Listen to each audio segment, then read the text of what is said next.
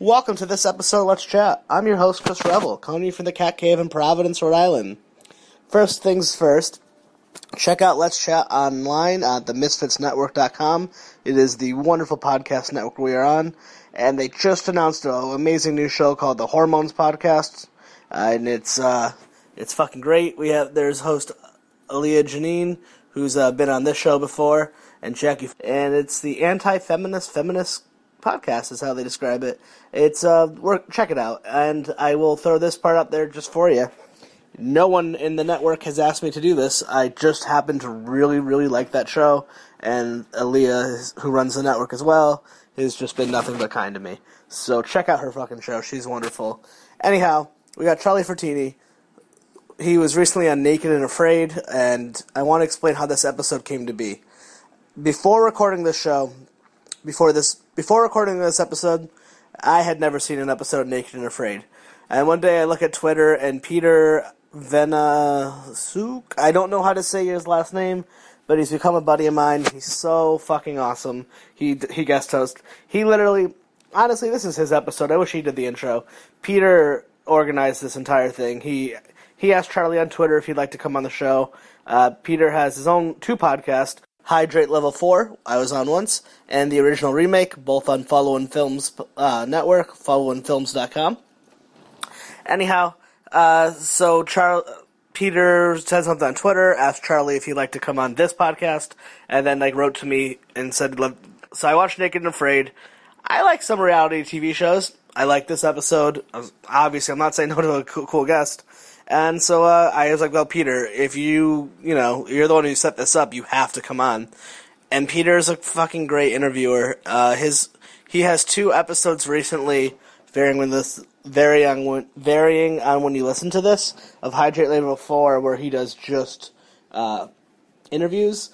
Usually it's a movie review. But he actually had a guest that we had on here, Jessica Park. It's a wonderful interview, and I listened to that, and I was like, man, Peter's really good at interviews, and he actually mentioned me in that podcast, so that's always fun when you hear your name mentioned. Anyhow, this is just Charlie. I'm pretty sure he was at work when we did this, because he was outside in, I think, New York City. You could hear a lot of background noise. He did the whole thing on his phone. You have this view of how you think someone is. I'm guilty of it. It's a big, tough, ex-Marine guy.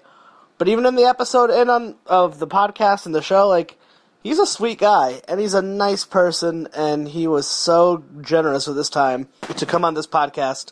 I can't thank you enough, Charlie, for coming on. It's only about a half hour because his phone was dying. But, find Charlie Fertini online at facebook.com/Charlie Frattini, and he's got a lot of stuff coming up, and he's been on a lot of stuff. He's a great host. Probably one of the few hosts and reality TV stars who spent a month in the jungle that isn't Survivor, so this is actually real. Anyway, check out his page. And also follow Peter on Twitter follow Peter's Twitter on the Hydrate Level 4 podcast at HLF Podcast or at Original Remake, and check out their network at followinfilms.com. And one more plug that no one asked me to do. So this show is free and will always be free.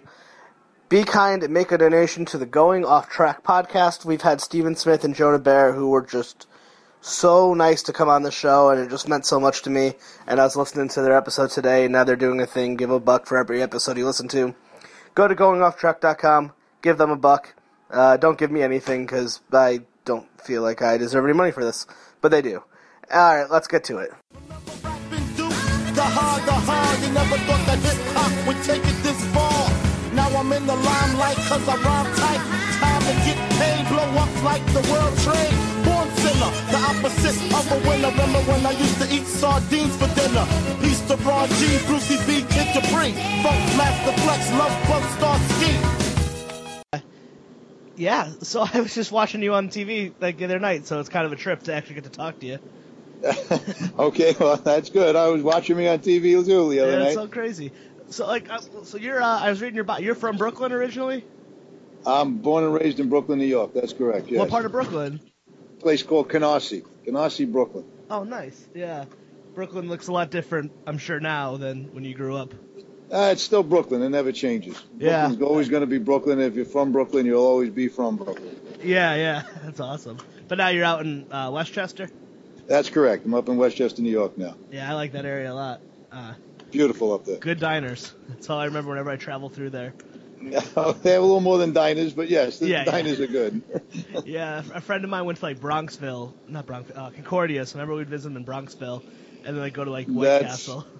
That's correct. Yeah, good times. Awesome. So like, how does what's up, Peter? No, actually, Charlie, I was going to ask you, what made you decide to even apply for the show, and can you talk about a little bit about the process about trying to get on the show? Well, hold on one second, guys. Why did I apply for the show? Well, the first time I saw it, I fell in love with the show, and it was a challenge. Now, you don't get $1 million at the end of the show; you get a stipend, if anything. And why would people want to do it? Well, you challenge yourself, the personal challenge. Why does somebody climb Mount Everest? Because it's a challenge. Why do people go and climb these cranes and take videos of themselves? Because it's a challenge. So why did I do Naked and Afraid? It was a challenge. That was the main one of the main reasons. The other one is, and that challenge I wanted to see if I still had what I took as a Marine and as a man. The other one is my father's in pain constantly. He's 86 years old. He's up there and he shows up every day for life. He doesn't quit. So I wanted to show my sons and my father that he has a son and they have a father that also doesn't quit. I preach to my kids, how to be men. And the only way to do that, even though you preach to them, is by practical application and showing them you don't quit. And that's exactly why I went into the jungle to do this show. Was that your first time in that part of the world? No, I had been first of all, I've been on TV quite often. I'm a TV host by trade, and I'm the only TV personality that's capable of doing Naked and Afraid, and I'm the only TV personality that has the balls to do Naked and Afraid. Usually they want craft services. They want craft services. We saw it. They wanted. No, you didn't. It was blurred, but okay. Yeah, right. The TV personalities want to be coddled. I'm not that type, and most people that know me realize that. Yeah, you seem to break type for a TV host. I have my own niche, and I'm fairly adept at it, and I like it. But it wasn't the first time I was in that part of the world. I was trained as a jungle expert in survival in the Panama, and that's one country above where I was, so it was pretty familiar as far as the landscape was to me. That's so cool. How long were you a Marine for?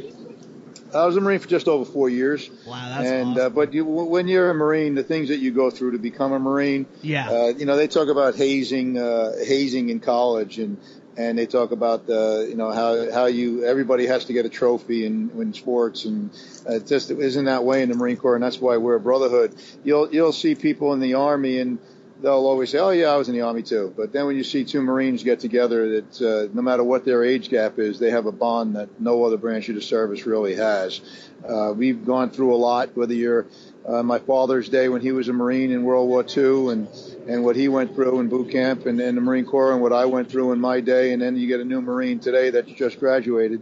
Although it might have gotten to be a little more sophisticated or smarter or less aggressive as far as who can get hit and can't get hit today, or not hit, but hazed, we'll say. The difference is not that far apart, that we're all Marines, and we never forget it. Whether you're a female or a male, black, white, Asian, Indian, doesn't matter. You're a Marine first. So that's something that doesn't matter how long you've been in or how long you were in or how long ago you were in. You're still Marines. Charlie, when you were notified that you were selected as a contestant for the show, how much time did they give you to prepare, or did they tell you what to prepare for, or how did you even prepare yourself to go? Well, I didn't know where I was going until 2 weeks before I left. But they told me about 2 months before I was selected to go. And how do you prepare? Well, if you haven't been preparing survival skills in your life as it is, you're not going to really be prepared for that. You're not going to learn it overnight. I had the survival skills, and I've maintained them throughout my adult life. Because I live in the woods now, and I've always been a woodsman, I guess you could say, where I've been prepared for how to survive. But I did prepare by walking around a lot in the jungle, in the woods by me, and on streets and roads by me, even though they're country roads, to get my feet as calloused as possible, because I knew that I wouldn't be able to wear shoes, obviously. And no matter how much of a survivalist you are, I don't care who you are. You can be Bear Grylls, you can be any survivalist you want to choose. The most a schooled survivalist in any part of the branch of the military or anywhere else. If you go into an environment and you panic, your survival skills will not work. I don't care who you are. So this challenge is more psychological than it is survival. Now, I'm not downplaying or discounting the survival necessities at all. It's very important. But if you're not psychologically prepared for it or psychologically able to maintain your composure throughout it, then you will fail. What was the hardest challenge for you during the 21 days? The hardest part was, without a doubt, dehydration. I had never been dehydrated in my life. People can say, "Oh, I'm dehydrated." You've never experienced being dehydrated until you actually are. That's something that literally surprised the hell out of me. And you become delirious. You become extremely weak, lightheaded. You're unable to function. Your motor skills are. I was getting cut a lot, not through dehydration as much, but some of it was, especially in the first 2 or 3 days. But your motor skills aren't working properly throughout the whole thing. I consider myself very adept in survival and how to use weapons, but your motor skills don't work. And people say, this guy's an idiot. He keeps on cutting himself. No, you put yourself in the environment of I'm used to 3,000 calories a day. I'm getting 125 to 150. Wow. I'm used to drinking as much water as I want. I'm getting whatever water I walk 3/4 of a mile through rocky terrain to go get. So it's not like, you can say what you want when you're on your couch. I used to say what I wanted when I was on my couch. Being in the middle of it humbles you, and it makes you realize that you really are at the mercy of what your body tells you you're going to do. So when you saw me cut myself, it was through a failure to have the proper motor skills or the proper thinking. You're not thinking straight. Your mind, your perception is you're thinking properly, but you're really not. And that's all due to the water, to the lack of food and just the environment you're in. But the worst part was dehydration, without any question. You want to screw somebody up, you don't need to waterboard them. You don't need to beat them. Deprive them of water for 3 days, they will be your bitch. I don't care who they are. And so on top of being in in Colombia, without your clothing, you also had a partner you had to deal with. So there's a whole psychological aspect of just meeting a stranger and being like, okay, let's survive together. How did you handle that?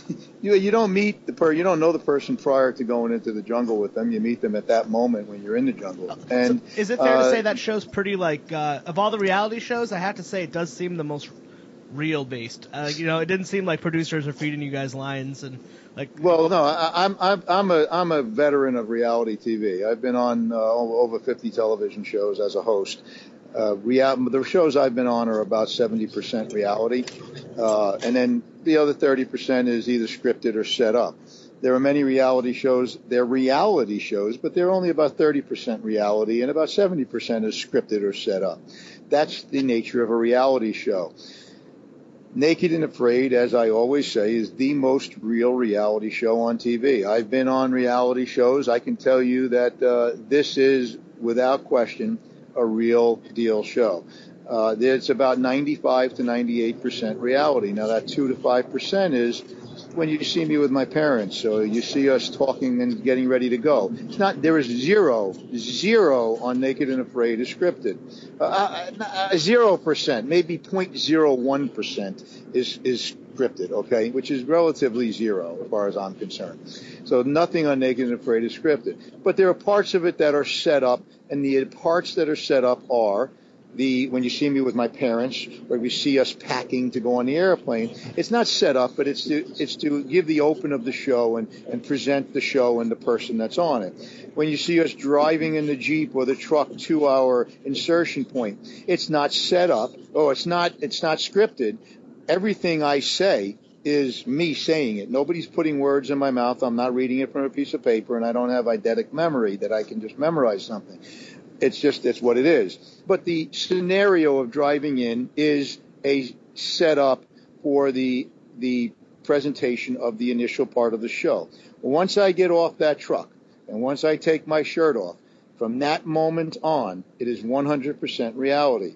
They don't give you food. They don't give you a peanut. They don't give you a candy bar. They don't give you water. They don't give you a beef jerky. You get no idea where your food is. They don't say, look over here or look over there. They don't help you capture an animal. They don't give you shit. And you are literally on your own. On the show, they show that late at night, with the night vision cameras, you guys are recording yourselves. When does the camera crew actually show up on set to start filming, and when do they leave? And how are they hydrating and eating during that duration? The camera crew shows up around 8:30, 9 o'clock in the morning. They leave approximately 4 o'clock, 3:30, 4 o'clock, depending on the time of year. By us, it was by 4 o'clock. They were pretty much out unless something was going on. They were out of the jungle, or heading out of the jungle.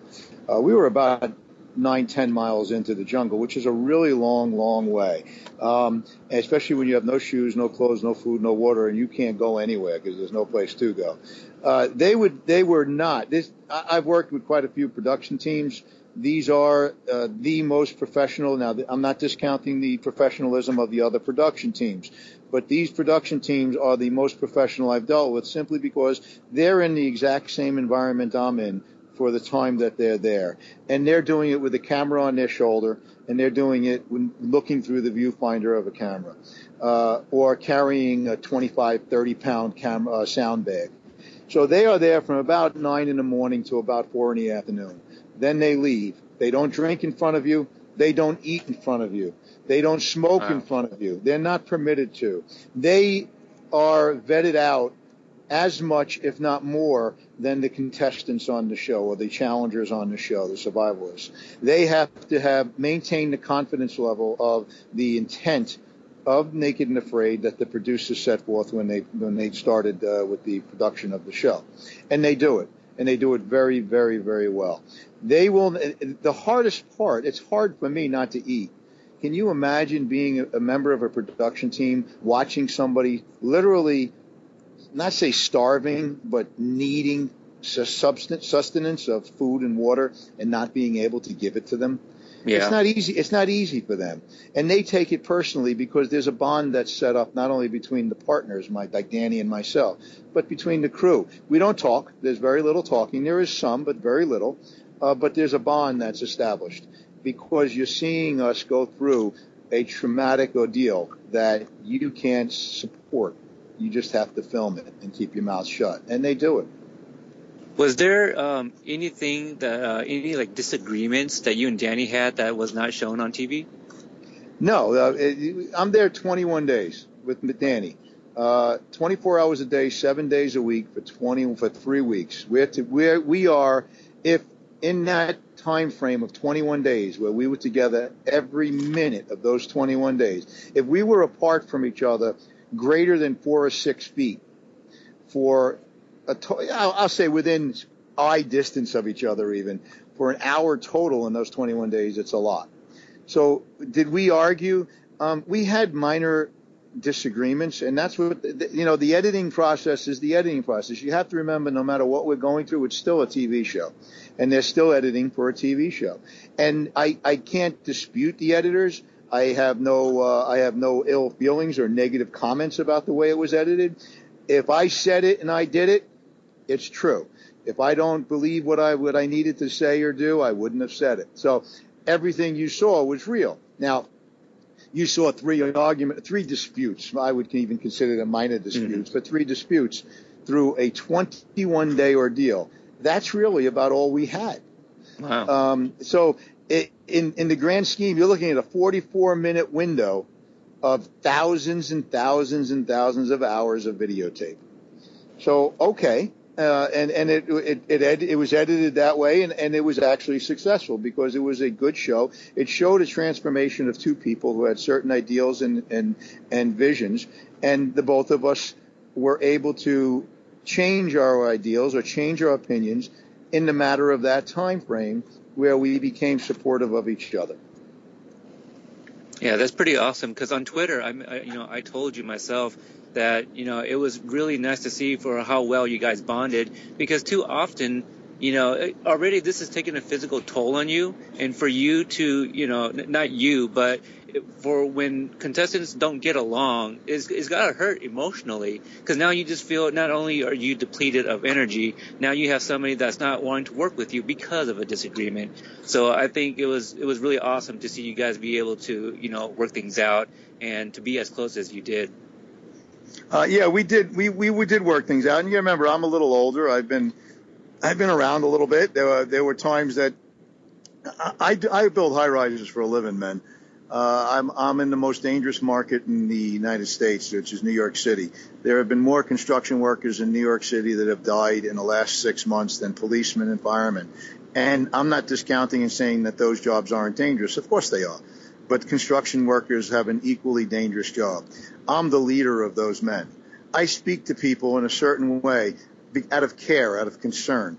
It's because I don't want anybody getting hurt on my projects or any other project. And my job is to make sure everybody goes home every day safely, not only to get the building built, but to be safe. So not only that, but before that, I was in the Marine Corps. The job was to keep people alive.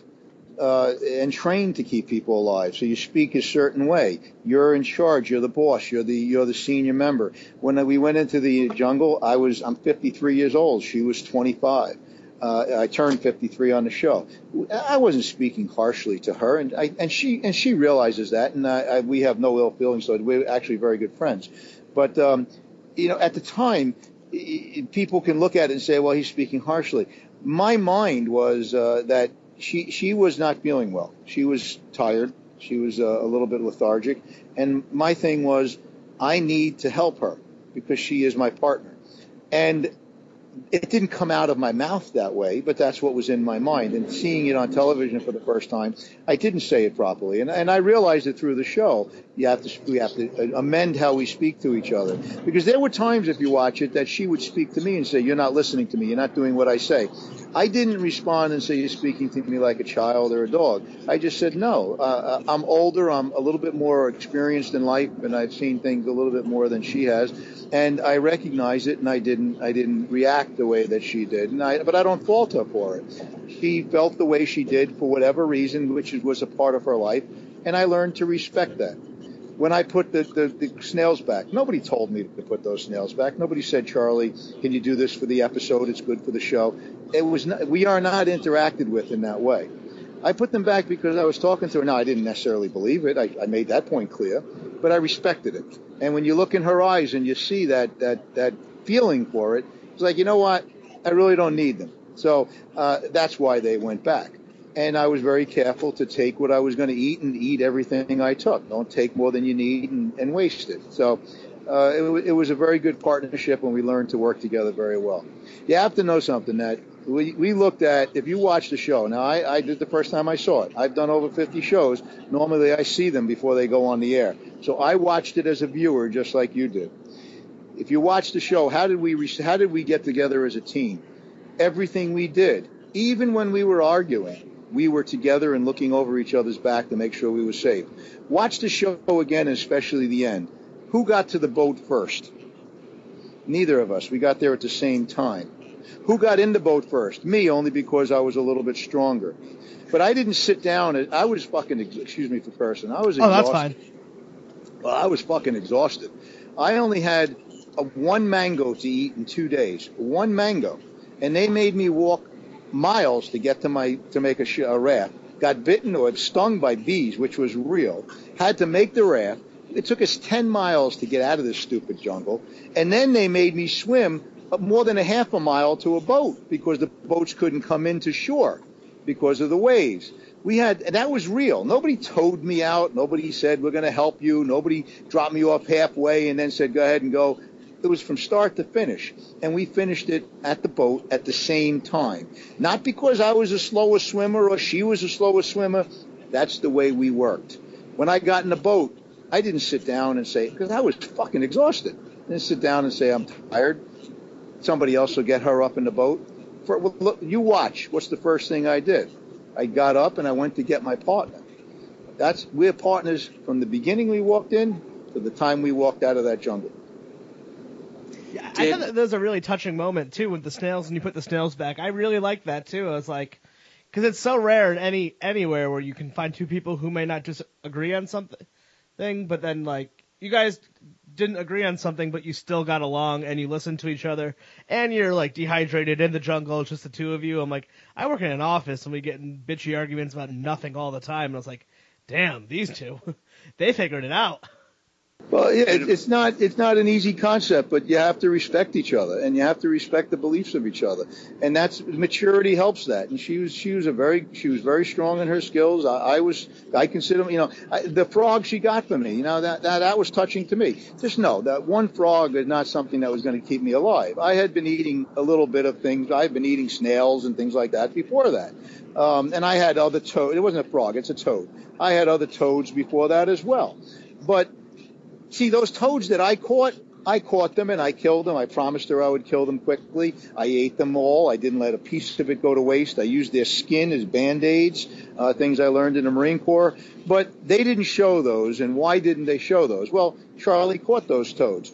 The toad she got for me was more important than the ones that I caught, because here's a woman that will not allow me to kill a snail, yet she gave the life of the toad up for her partner. Okay, I needed. I hadn't eaten in like 3 days. All I had was some leaves, some figs, and a couple of mangoes. So and a few snails. Of course, the snails were pretty plentiful. But she sacrificed her belief for me.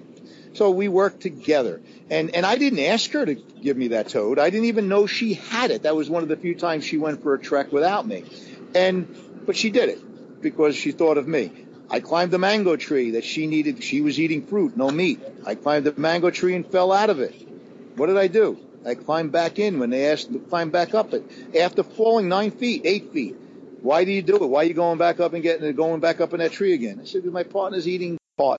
It was a platonic relationship. People think, they always ask me, did you have sex? No. First of all, she's old enough to be my daughter. That's number one. Number two, you're filthy. You got ticks all over you. You got ant bites, mosquito bites. Guys, you're men. You want to fool around, have sex. Do you take a shower before and after? You want to smell at least halfway decent? You want to look halfway good?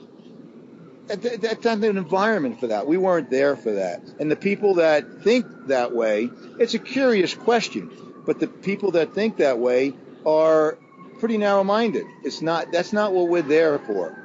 And as far as I know, and I know many of the survivalists that have completed this, that's not what anybody was there for. We all had our personal reasons to be there. There's probably a lot of other reality shows you can go on if you want to get laid, and this doesn't seem like one of them. Right. No, absolutely not. Exactly. I mean, if you want to do that, you can do it somewhere else. This isn't the place for it. Go to the Bachelorette or whatever the hell that shit is. Right. Hey, Charlie, did they not give you like an injection like in boot camp or something that would prevent like erections or anything? Injections? No. It's maturity, guys. I'm 53 years old. I turned 53. You don't think I've seen naked girls? You don't think, does it intrigue me? No. I mean, come on. I'm a man. I wasn't there for that. When I was 23, maybe, look at a naked girl. But even then, after the first 5 minutes, they're like, shit, I'm getting eaten to death out here. And, I'm not interested. There's no desire. During the entire process, did they ever reveal how you guys were paired up? Was it like a random selection, or how did they go about choosing your partner?